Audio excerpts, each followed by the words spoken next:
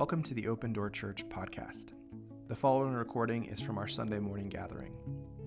Our prayer is that you will be encountered and encouraged by the Holy Spirit and challenged by the word of the Lord. May the Lord bless you and stir faith as you listen to this week's message.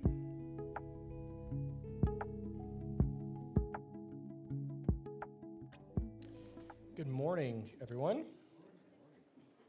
If you have your Bible, I would encourage you to open up to 1 Corinthians chapter 6. That is where we will be this morning. And to start, I'm just going to read the entire chapter, and then we'll move forward in small, hopefully digestible chunks. So I'm going to go ahead and read starting in verse 1. Does any one of you, when he has a case against his neighbor, dare to go to the law before the unrighteous and not before the saints? Or do you not know that the saints will judge the world? If the world is judged by you, are you not competent to constitute the smallest law courts? Do you not know that we will judge angels? How much more matters of this life? So if you have law courts dealing with matters of this life, do you appoint them as judges who are of no account in the church? I say this to your shame. Is it so that there are not among you one wise man who will be able to decide between his brethren? But brothers go to law with brother, and that before unbelievers.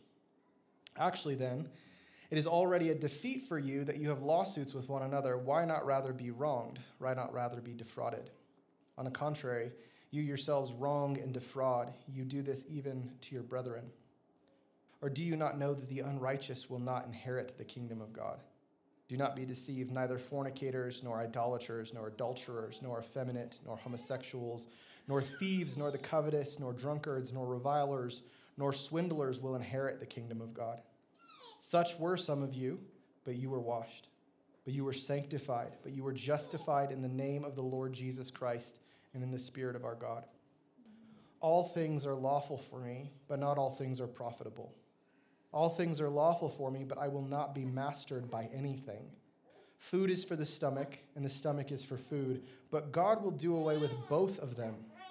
Yet the body is not for immorality, but for the Lord, and the Lord is for the body. Now God has not only raised the Lord, but will also raise us up through his power. Do you not know that your bodies are members of Christ? Shall I then take away the members of Christ and make them members of a prostitute? May it never be. Or do you not know that the one who joins himself to a prostitute is of one body with her? For he says the two shall become one flesh. But the one who joins himself to the Lord is one spirit with him. Verse 18 says, flee immorality. Every other sin that a man commits is outside the body, but the immoral man sins against his own body.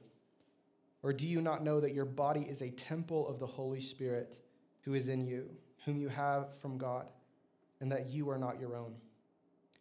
For you have been bought with a price, therefore glorify God in your body. This is the word of the Lord. Thank you, God, for your word. Father, I pray that you would allow us the grace to receive from you this morning. Father, that it wouldn't be bias or some sort of cultural expectation, God, but that we could hear from you because we love you, Lord. I think of the image of John 10, that the shepherd is the shepherd of the sheep, and the sheep know the shepherd by the sound of his voice. Lord, I pray that we would hear you this morning, and if we would hear you, that we wouldn't harden our hearts. We thank you, Father. It's in Jesus' name we pray. Amen. So, we are well into our series on 1 Corinthians, and if you've been along with us, it has not been without its share of contention and confrontation. And I want to assure you that this was not an accident. This was premeditated. We picked this book because it exists for teaching the church. Like many epistles and different things in the New Testament, they're not just things that we are supposed to kind of ponder, but they're for our benefit and our growth and our teaching. And teaching doesn't just consist of immaterial knowledge. It doesn't just help fortify our minds, but it informs and makes demands of our entire integrated self. And what I mean by that is that it's been said before, and I labor to say it again, that what is required of us as followers of Jesus is not just to believe in Jesus. And hear me out, because you need to believe that Jesus is Lord. In order to be saved, it's only by his grace and faith in that grace. But there's greater implications to belief than just mental assent. Does anybody like Christmas movies? Does anybody not like Christmas movies? Okay. That's okay. I'm not a huge Christmas movie person either. You know Miracle on 34th Street? The old one, the older one. There's a scene at the very end where this little girl has made bombastic, bold requests of Santa Claus. You guys, I hope this isn't spoiling it for you. The movie came out a while ago. She wants her family to own property in New York City. And it just feels bold. It just feels wild. And so she's sitting there. She's met the incarnate, fleshly Santa Claus. And she's still struggling because her request has not been granted by this sort of demigod Santa Claus figure. And so she's sitting in the back seat of a car with her mom and her mom's boyfriend or whatever it is. And she says, I believe, it's silly, but I believe. And that haunts me, you guys, because that's the way so many of us treat Jesus. Where it's like, this belief doesn't actually mean anything, but I know I'm supposed to say that I believe and trust God. It's silly, but I believe. And I want to just attest to you this morning that that's not what we're called to. That's not what we're tasked with as followers of Jesus. I've used this illustration before, so if you've heard this from me, forgive the redundancy. But I like to use the illustration of a chair. Let's say I have this beautiful handmade chair. It's in my house. I really like it. And from time to time, I talk about it. So when the conversation steers towards this chair, I'm like, oh, you have a chair? I have a chair. I have the best chair. It's a beautiful chair. Comfortable chair, sturdy chair, great chair. People are like, wow, he really believes in that chair. But you come to my house, and you're like, oh, can I try that chair you were talking about? Oh, no. Don't sit in the chair. Okay, I guess maybe it's really personal to you. Why don't you sit in the chair and tell me, oh, no, I don't, I've never sat in the chair. But I believe that it's a really great chair. You, in my home, could assume he doesn't actually believe in this chair. Or the way that he believes in this chair is really odd, that he won't actually do what the chair is for. He won't actually sit in the chair. And so to believe is not just to think good thoughts about the chair. To believe is to actually sit in the chair. Amen. To believe is inviting other people to your house, like, you have to sit in my chair. You have to come see it. You have to come experience the chair. Because it's not just a matter of, I think good thoughts about this chair. It's actually the matter of doing what is the thing that I claim to believe. So I'm not saying that you're saved by works, but what I do believe is that the grace of God transforms a human life. We should be confident in the Lord's ability to lead us in his way. And we can shape this silly chair metaphor in other ways. If you say you love your spouse, but yet you never spend any time with them or show them any affection whatsoever, other people, including your spouse, can say, you don't actually love me. And that sounds so harsh and so severe, but when we realize that if we say we believe in God, then we need to practice what that implies. So all the while, Paul has been teaching through this letter and other such didactic works in the New Testament, and the focus continues on to, I started that sentence really weird. Let me try again. The focus singles in on what it actually looks like to follow Jesus. Because I think a lot of us have plenty of inspirational quotes about following Jesus. But I think all of us need help with actually getting the thing going, to actually start the engine, to actually get on the road and actually follow Jesus. Not just talk about following Jesus, not just think fondly about following Jesus, but that we would actually follow Jesus. And all the while in 1 Corinthians, we're getting these continual themes of disunity. We're getting themes of factions, immaturity, and outright sin. And Paul peppers in these specific examples. And we've said this a couple times, but I want to make it clear for all of us that there are specific examples in this book that maybe we don't relate to word for word. And that doesn't invalidate the word of God. Because last week we talked about somebody in the church that was sleeping with their stepmother. And it's easy for you to think about that and be like, wow, that has nothing to do with me, praise God. But the principle in this is actually very relevant. And even though Paul is responding to specific things to this community, I think if we would allow ourselves a little bit of tenderness, if we would allow ourselves a little bit of softness, we would see that he is speaking to us as well.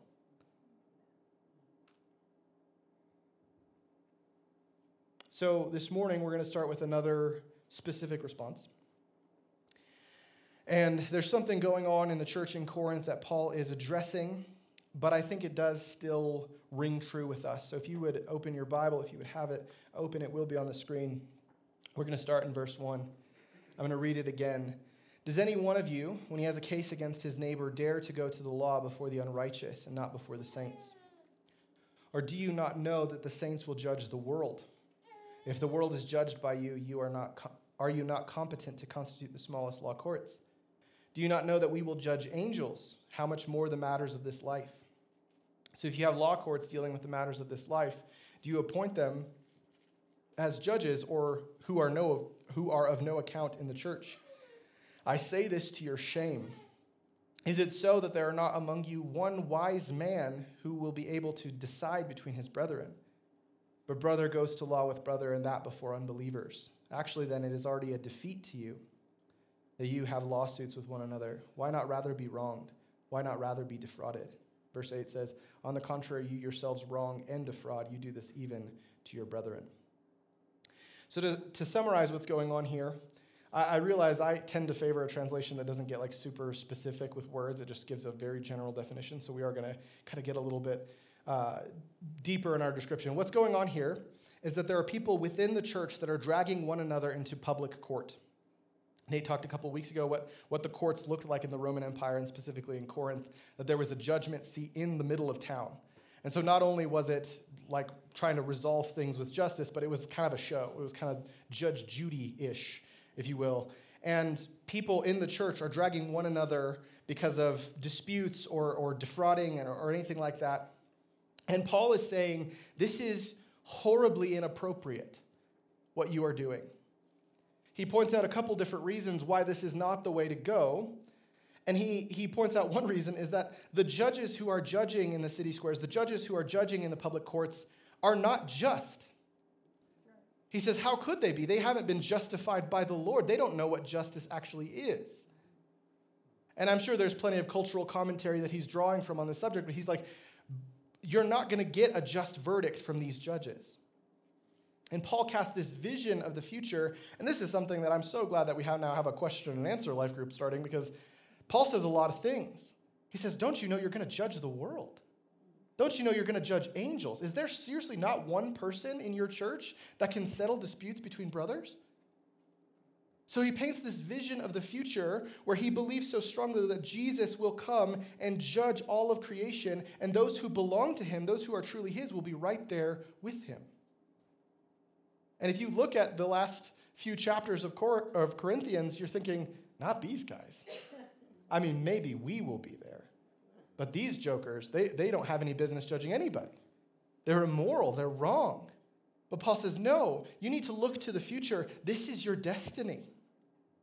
Your destiny is to be judges. Your destiny is to stand with the Lord when he delivers justice on the earth. Even though you don't resemble that in the least bit right now, this is where we're headed. And this further cements the point that Paul isn't just beating up some random strangers. These are people who are beloved of God. These are people who are followers of Jesus. Despite their sin, despite their shortcomings, they are considered his people. And the church isn't just a support group. It's not just a social club for those who share some budding interest in Jesus or religious things.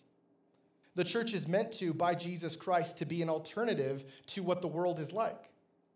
We're an alternative entire society and family to show the human race what it actually means to be human, what it actually means to be the way God created us to be. So I think in this situation that we're dealing with in Corinth, and if we would allow ourselves to stretch just a little bit, I think in our situation as well, Paul is really pointing out 4 things. I sat in my living room with Nate and our friend Daniel, who was here last week. We talked about what is going on in this first section. And we really pointed out 4 different things that Paul is taking conflict with. Number 1 is the public display of disputes. Doing this, if we could allow our imaginations to open, doing this slanders the gospel of Jesus Christ. Because we claim that the gospel of Jesus Christ reconciles us to God who has the most credit against us. But yet, when we are defrauded or wronged, we have to drag and slander our brothers and sisters. So he's saying you are making a mockery in front of unbelievers of not just each other, but of the church and of the gospel itself. You are not reflecting who Jesus is when you do these sort of things. And when we're talking about public courts and unjust judges, there's many of us who would sit here and be like, oh, this has nothing to do with me. I've never done anything like that. But I think we have experienced in our church, we have experienced in the church factions.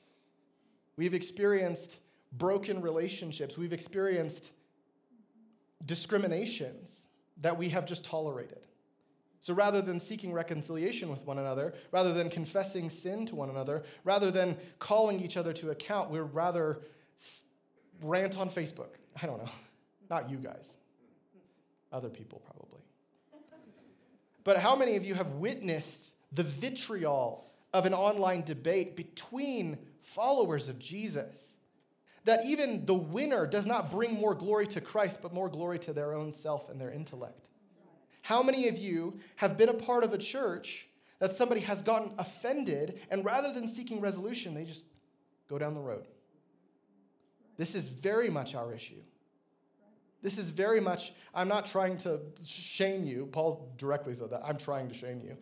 But what I want us to do is to consider how much of this can exist in our own hearts. The second thing that Paul points out is that people aren't seeking justice or resolution within the body of Christ.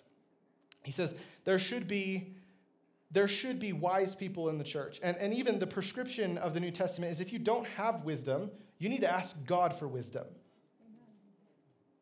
There are problems that will come up in the church that I don't have the answer for. But I can't just say like, that sucks. I guess you'll just be offended and be alone. No. We have to ask for wisdom. We have to seek wisdom. We have to seek counsel. And so many times we're looking for methods and mediators outside of the body of Christ to try and solve our problems for us. The third thing, and this is a hard thing, but it's a Jesus thing, is that Paul is taking conflict with people not relenting and just admitting to be wrong. Or beyond being wrong, people aren't letting themselves be wronged. Can you imagine this scenario where I'm offended by something somebody else does, and I tell them that I'm offended? I'm not trying to hide or bottle things up or conceal, don't feel, like that's not what we're trying to do. But I would just forgive a person and let myself be wronged. I don't get some sort of vengeance. I don't make them feel bad in front of everybody else, but I just rather be defrauded, and I let it go. This kind of radical attitude is a witness to the world around us. They're like, wow, they really do believe that you can be made right. They really do believe that the propitiation of another can make them right. And I want to be clear, this isn't an excuse to tolerate abuse. So this isn't like I'm saying all these things to you so that way on Monday I can beat you all up, and then you have to forgive me. We need justice. We need to be formed to be more like Jesus. That's the entire goal of this book. That's the entire goal of following Jesus, is to be like him for the sake of his glory. But we cannot just keep fighting. We cannot just break into smaller and smaller little factions to just surround yourself with people that you think will not hurt you. If there's another person present, there is 100% chance that you can get hurt. But this is the thing of life. This is family. The fourth thing, and I think probably the greatest thing, is that these offenses and disputes exist in the first place. That there are so many things that we can avoid by actually just looking at each other as an image bearer of God, looking at each other as a child of God who has been redeemed by grace. And there are things that we don't even have to fight about. And I realize that that feels kind of immaterial and hard to settle down to, but I don't know how capable I am to get it like real darn specific without just like. So I was thinking about you guys, and I think I found the issues that we can point out, and so I'm just going to call them out right now. I think there's an opportunity for us all, by God's word, by his grace, to overcome stumbling blocks, to overcome petty offenses, where otherwise we've just started grinding axes. And it's not to say that lawsuits are bad, but much of this infighting can be prevented by the love of God and the grace of Jesus. The Lord wants to heal divisions in the church, and I really believe that. And I think maybe I should have said this first, but I'm not a big confrontation guy. I'm not the kind of person that's like, oh, I didn't like that. I'm going to go talk to them about it. It's like, no, I'm probably wrong. It's fine. I'll just let it go.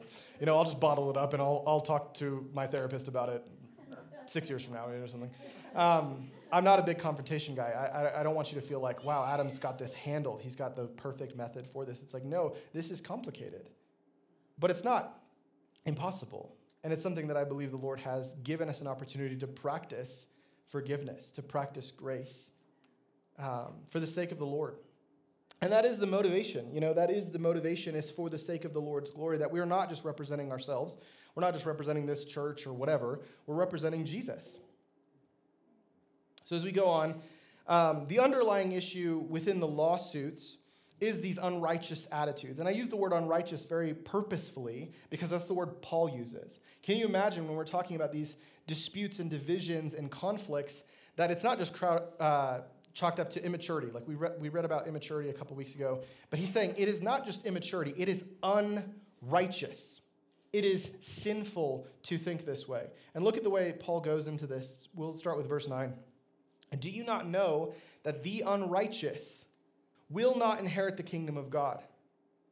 What a severe statement. He's like, this issue isn't just like for your church polity and how you will govern yourselves and if you can sit with a certain person or if you can go to church if this other person is here. No, this is the sake of the kingdom of God. He's saying you will not inherit the kingdom of God with these unrighteous attitudes. And look where he groups this in with. Do not be deceived. Neither fornicators, nor idolaters, nor adulterers, nor effeminate, nor homosexuals, nor thieves, nor the covetous, nor drunkards, nor revilers, nor swindlers will inherit the kingdom of God. Paul is saying those who are wrongly seeking justice and holding petty disputes against one another are just as unrighteous as these other ones. To some of you, this probably sounds shocking. To others, you may be relieved that your particular pet sin was not listed here. It's like, oh, thank God I'm only prideful, I'm not a reviler, whatever that means. But I assure you, that's not the point. The point isn't like, here's the final list of sins that are unrighteous, that don't inherit the kingdom of God. No, he's obviously, obvious to me, he's obviously drawing on reports that have been given to him about the church, that these kinds of things are happening. And he's saying, like, not only is this lawsuit thing a cancer on the body of Christ, but it is as cancerous as these other things that we all know by the way of Jesus are wrong. And this is the difference of life and death. This is the difference of eternity. To inherit the kingdom of God is to say, to be saved, to be justified by Jesus on the cross. This is accomplished by faith in the grace and the saving work of Jesus, but I don't want us to be confused. It's not just a one-time event and then you're done. Jesus died once for all, but our lives consist with that response. How am I going to live in light of what Jesus has done? To walk in a manner worthy of the calling which we've been called. I was thinking about it this week, and I was thinking of an illustration. It's like you give your 2 weeks at a job. You finish out the project you're working on, you do your exit paperwork, your exit interview, you're done. You have a new job lined up, you filled out all your forms, you turned them into HR. On Monday morning, you show up to your old job. Everyone's confused. Now, this is a fireable offense to your new job when you just don't call, you don't show up. And then your previous boss is confused. Why are you here? You don't belong here anymore. And what Paul is attesting to the church is like, you're trying to belong somewhere that you've been brought away from. You're trying to belong somewhere where you no longer belong. You have a new life. You have a new creation. You're headed somewhere else. But you're acting like you're still working at the old job, even though all the work has been done. Now, we can read verses like this, and they can grate on our cultural sensibilities. And to a certain extent, they ought to. And I want to offer you some sort of confidence that that wasn't foreign to Paul either. It's not as if our world has somehow gotten so enlightened that these things were fine then, but they're bad now. They were bad then. They were countercultural then. They were contentious then. But Paul is saying them for the sake of those who want to follow Jesus. You cannot allow these things in your life. We find comfort in verse 11. I love the verb tense agreement in this verse. Such were some of you. But you were washed. You were sanctified. You were justified. Not by your efforts, not by cleaning up your life, but in the name of the Lord Jesus Christ and in the Spirit of God. Hallelujah. Amen. Just because that's what you've done doesn't mean that's what you have to do. Just because that's where your story was going doesn't mean that's where you're headed. You have been given another chance. You have been redeemed. You've been bought back for the sake of Jesus. And I would venture to say, and Paul isn't necessarily saying this here, but I think to an extent it's implied within it. If you're tempted in this today, that does not mean you're bound to it. Jesus, perfect, sinful, incarnate God, Jesus, perfect, sinless, incarnate God, was tempted to sin, but did not sin. Temptation is not sin. So if you're like, I have a temper, I'm so angry, and I'm so frustrated, I know it's not of God. The Lord is saying, you're not bound by that. You've actually been free. Does that make sense? God has washed you and is still washing you. And we practice this righteous walk together as those who have been right, not by our own effort, but by the name of the Lord Jesus Christ and the Spirit of God. But this is hard. The effort involved in this is hard. And to many, if you've spent enough time in Western church, the word effort feels very negative. It's like, you're talking about striving, brother. Yeah, I think I am. But I believe that the Lord has something for us. I believe the Lord has an inheritance for us and a way for us to walk in that requires your effort. Like I said before, lawsuits and all the rank sin are symptoms of an issue that underlines the entire letter. That is, what is a Christian supposed to look like? How is a Christian supposed to live? And so to state his case, Paul uses a couple of common phrases from the vernacular of the people and offers swift rebuttal. So let's look at the first phrase. The first phrase that existed in their culture is, all things are lawful for me. Look at that in verse 12. All things are lawful for me, but not all things are profitable. All things are lawful for me, but I will not be mastered by anything. Now, this phrase, all things are lawful, isn't totally untrue. Because as a follower of Jesus, we have been set free. That we're not bound by the law of Moses, we're not bound by these sort of things. But Paul responds with a critical consideration to this sort of phrase.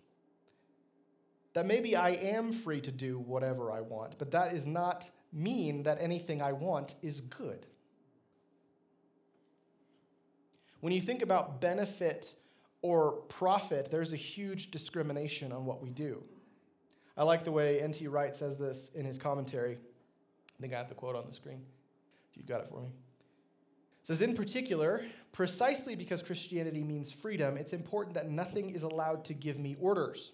Not my appetites, not my habits, not the surrounding atmosphere of my culture, with its hardly noticed pressures towards certain styles of life. Paul shifts the responsibility back to the individual Christian to think through and work out what is actually helpful and what practices and habits will gain the mastery over them if they aren't careful. The point here is that Jesus Christ is the master of your life. And he does not share that space with anyone else. And honestly, when we are baptized, that's what we're proclaiming. Jesus Christ is my master. When we take communion, that's what we proclaim. That Jesus Christ, what he did, he is the master of my life. He is the King and the Lord over everything. When we pray, when we sing, that is the purpose. That is the reason. That is framing and girding everything that we do, that Jesus Christ is in charge. Beyond that, the things that we leave undone are also a testament to Jesus Christ being Lord. Not least the impulses of my flesh and the desires of my imagination, where before I had no hope. I couldn't resist these things. I had no reason to. But now, through Christ, we've been set free. Jesus will not share the space of mastery with anything or anyone else. And he elaborates the point as we go on. Let's look at the second phrase. It's given way to wrong thinking in the minds of the Corinthians. The Corinthians would say, food is for the stomach, and the stomach is for food. Look at this in verse 13. But God will do away with both of them. Yet the body is not for immorality, but for the Lord, and the Lord is for the body. Now, if you just isolate this phrase, it sounds remarkably modern, doesn't it? Food is for the stomach, and the stomach is for food. Why did God make it if he didn't want me to partake in it? People have tolerated poison because it's natural, because it seems normal, because it's grown customary in the world around them. And Paul's saying, no. Your body has a reason. I made it a certain way for a certain reason. Do you know what that reason is? It's for him. The body is for the Lord. It's not for food. It's not for your desires. It's not for your impulses. It's not for any of those things. It belongs to the Lord. As we continue reading, Paul centers in on sexual immorality, which we neatly defined last week, and I really like it, so I'm going to go with it. We neatly define sexual immorality as any sort of sexual release outside of the covenant marriage between one man and one woman. And I think this is difficult in our time and era and these kinds of things, but the reality is that the Lord is showing us a better way. He is forgiving us. He is washing us. He is showing us a better way. Your body is not for self-expression or personal identity. And to all the Westerners in the room, myself included, it's like, what? Your body and all of its faculties are for the Lord. Everything in the universe exists for him, not least your own body. Look at Colossians 1. People say, and I really like it, so I hope it's true, that this is the first song that was ever written for the church. Verse 13 starts with, he rescued us from the domain of darkness and transferred us to the kingdom of his beloved Son, in whom we have redemption and the forgiveness of sins. He is the image of the invisible God, the firstborn of all creation. For by him all things were created, both in the heavens and on earth, visible and invisible, whether thrones or dominions or rulers or authorities, all things have been created through him and for him. He being Jesus, the Lord, is before all things, and in him all things hold together. He is also the head of the body, the church. And he is the beginning, the firstborn from the dead, so that he himself will come to have the first place in everything. That is to say, that this call to being under the lordship and the mastery of Jesus is not a low, fruitless call. This is a very worthy call. I've used this example before, and it's really rough, so if you don't like this one, it's fine. I had a missionary guy that I was listening to, and he works with college-age students, sending them on missionary journeys and whatever. And he's like, you know what I found is one of the most difficult hindrances to the gospel going forth in the nations? Christian parents. That if their son or daughter wanted to join the armed forces of the United States, they would applaud them and laud them for the honor to serve their country. But when they want to serve their king, they oppose them. Let's think about it. Let's pray. Are you sure? Because Jesus isn't the Lord. Jesus isn't the king. When he's asking you not to do something, I don't know, did he really mean that? When he's asking you to do something, I'm going to have to pray about that. From here, Paul forms a theology of the body, starting with the best place to start, that is the resurrection of Jesus. Let's look at verse 14. Now God has not only raised the Lord, but will also raise us up through his power. Now this is sick. I genuinely love this. Because what he is saying is that Jesus didn't just raise in spirit. And maybe some of you are like, why are you saying this? This is a pervading belief in the church in America, and really the West, period, is that they think of Jesus as some sort of incorporeal spirit. But his body rose from the dead.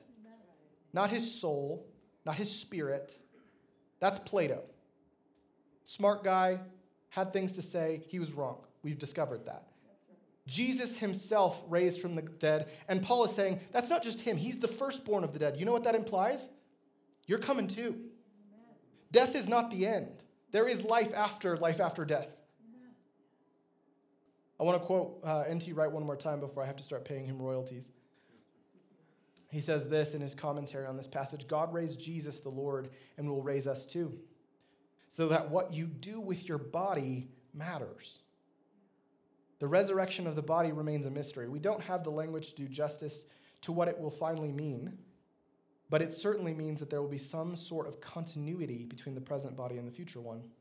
What you do with the present body will have consequences, not just arbitrary rewards or punishments in the life to come. And he said before, the reason we have bodies is for the Lord. And we have been confused by this because there has been philosophy that has crept into the church that makes it feel a little bit better to sin. Because if we think that our souls are saved and our souls are someday going to heaven, then what we do with our bodies doesn't matter. But let me posit that the Bible says our bodies are going to be with the Lord. Our bodies are going to be in the New Jerusalem with Jesus the King. And so what you do with this vessel you've been given has great stakes for the future. Look at this in verse 15. Do you not know that your bodies are members of Christ? Shall I then take away the members of Christ and make them members of a prostitute? May it never be. Or do you not know that the one who joins himself to a prostitute is one body with her? For he says, the two shall become one flesh. But the one who joins himself to the Lord is one spirit with him. Now, we use the word member. We actually, at our church, don't use the word member. We use the word partner for confusion's sake. We don't want to make it think like if you don't fill out a pledge card, then you don't belong to Jesus. You still are a member of the body of Christ if you don't fill out a pledge card. But you're partnering with this particular local fellowship. That's why we do it that way. But Paul uses the word member, and we kind of take that for granted because it just sounds like, oh, that's somebody who's accepted terms and agreements and is inducted into an organization. But if you would expand your mind for a moment, this is the way that he's using this is actually meaning like body members, like your fingers and your hands and your arms and things like that. He's actually saying you're a part of Christ. You're not just in the club, you're a part of him. So when he's using this image, can you be ripped off of Christ and joined to another? That doesn't make any sense. That's disgusting. And it makes the image so severe because we're so integrated with Jesus, but yet we behave as if we're belonging to another. To said plainly, if you join yourself to immorality, you will yourself to be separate from Jesus. And we like to think of this as cruel. I know last week was harsh. If you weren't here last week, you should definitely listen to the message, but it is the Word of God, and we did pick it on purpose.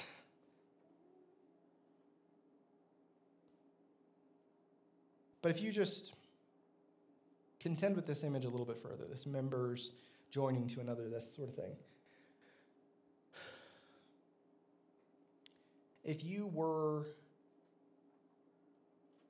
to the Corinthian church, the image of a prostitute is not just a shocking image, but the application of prostitution was ingrained into their culture. This was something that was related to the idolatry and entertainment of the day. There were temple prostitutes. Even the word in my Bible that says effeminate earlier, those who don't inherit the kingdom of God, is actually male prostitutes. We've understood that by they're these sort of cult prostitutes in temples and stuff like that. And so it wasn't something that was foreign to them. It wasn't something that was like, oh, why would you say that in church? That's so shocking. Why would you say that? But to take that image a little bit further, if you were to make patron of a prostitute, can you imagine the violence that would do to your marriage covenant? I can't even imagine the violence that would do. But yet we behave like this with Jesus and just think, oh, it's fine. He's bigger than that, I think. He is, and he will forgive you. But this solemn warning from the Apostle Paul is like, don't let that into your life.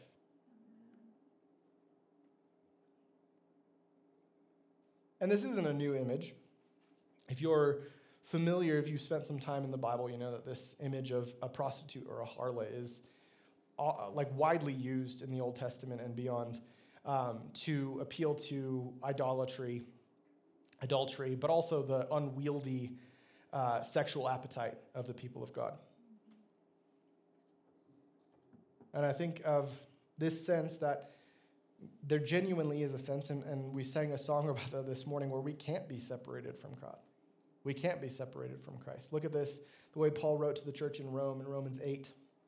He says this in verse 38, "For I am convinced that neither death, nor life, nor angels, nor principalities, nor things present, nor things to come, nor powers, nor height, nor depth, nor any other created thing will be able to separate us from the love of God, which is in Christ Jesus our Lord." So what does this do in relationship to what we just read? That you separate yourself from God, but you cannot be separated from God. And the way that I look at this is that nothing outside of yourself is forcing you to leave Jesus. No one can force you to do this. I go through this with my kids all the time. I went through this with Olive just this morning, where she did something that I have explicitly told her not to do ever before. Like multiple times I've told her not to do this, and she was doing it. And then she says, "Simmy made me do it." And I was like, no, he didn't. Simmy cannot force you to sin against your father. You wanted to do it, and you did it. And that sounds so silly when I put it on my adorable little angel of a daughter. But this is the attitude that we carry into the throne of grace all the time. It's just so tempting. How am I supposed to deal with this life? How am I supposed to deal with this? Paul has a prescription.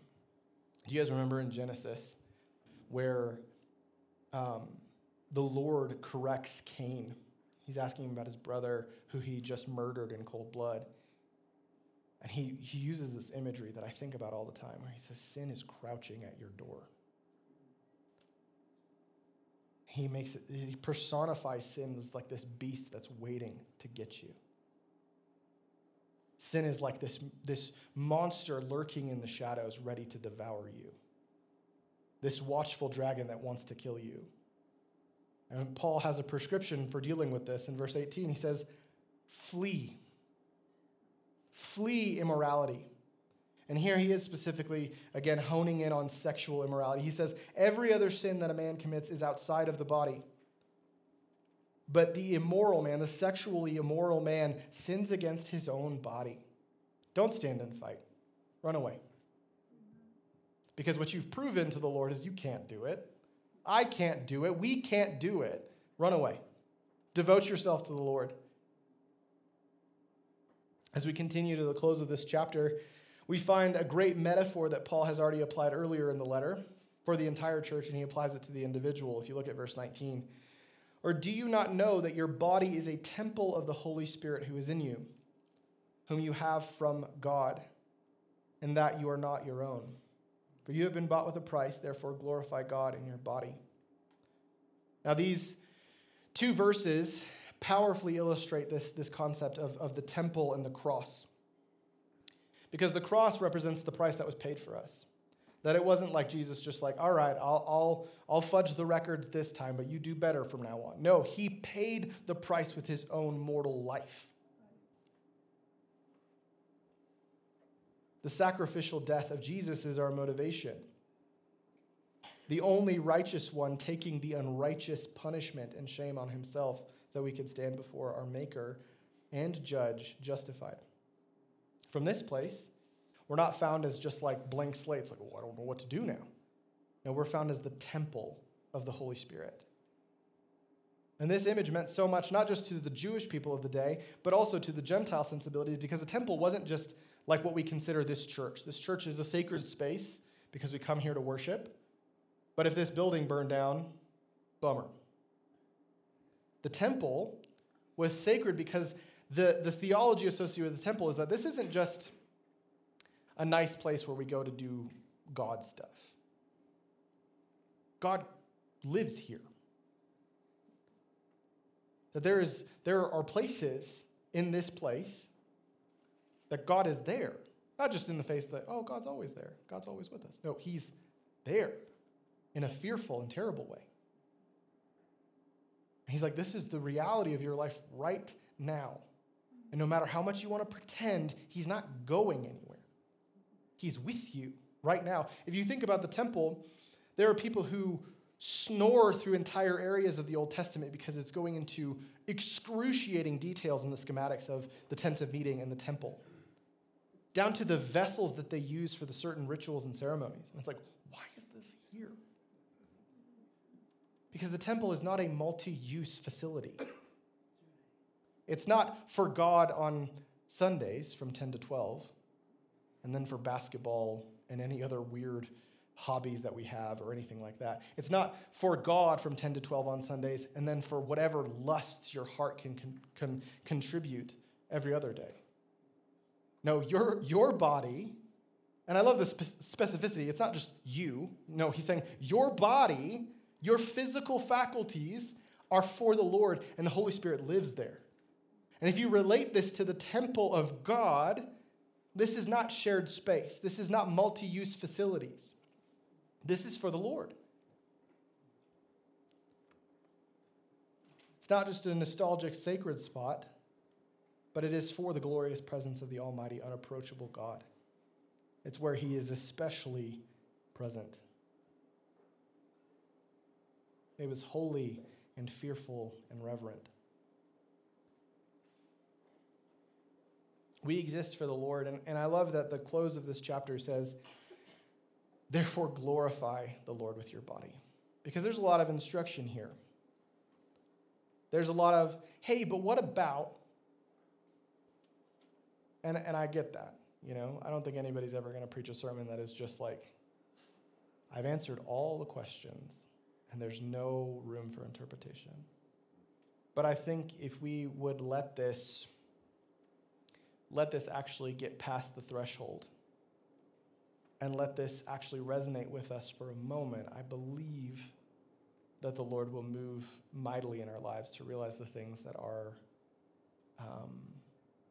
contesting for his lordship, the things that are trying to usurp his throne.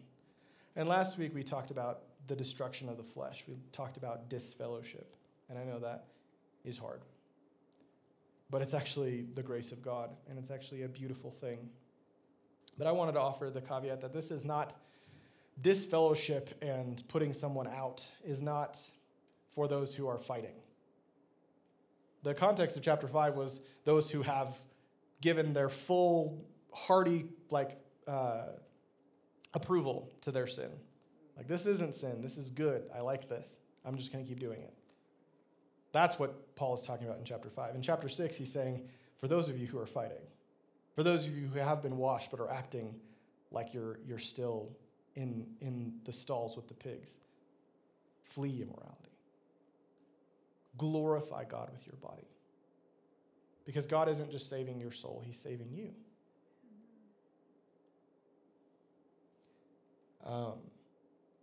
My final encouragement is that you're not alone, you know? This is the practice of the church, is that we're in this together. And I think we use imagery like members and family and all this sort of stuff, which feels really good from here to here, where you guys aren't like interrupting and asking questions and things like that. I get that, you know? But I want you to understand that if you're fighting, we want to fight with you.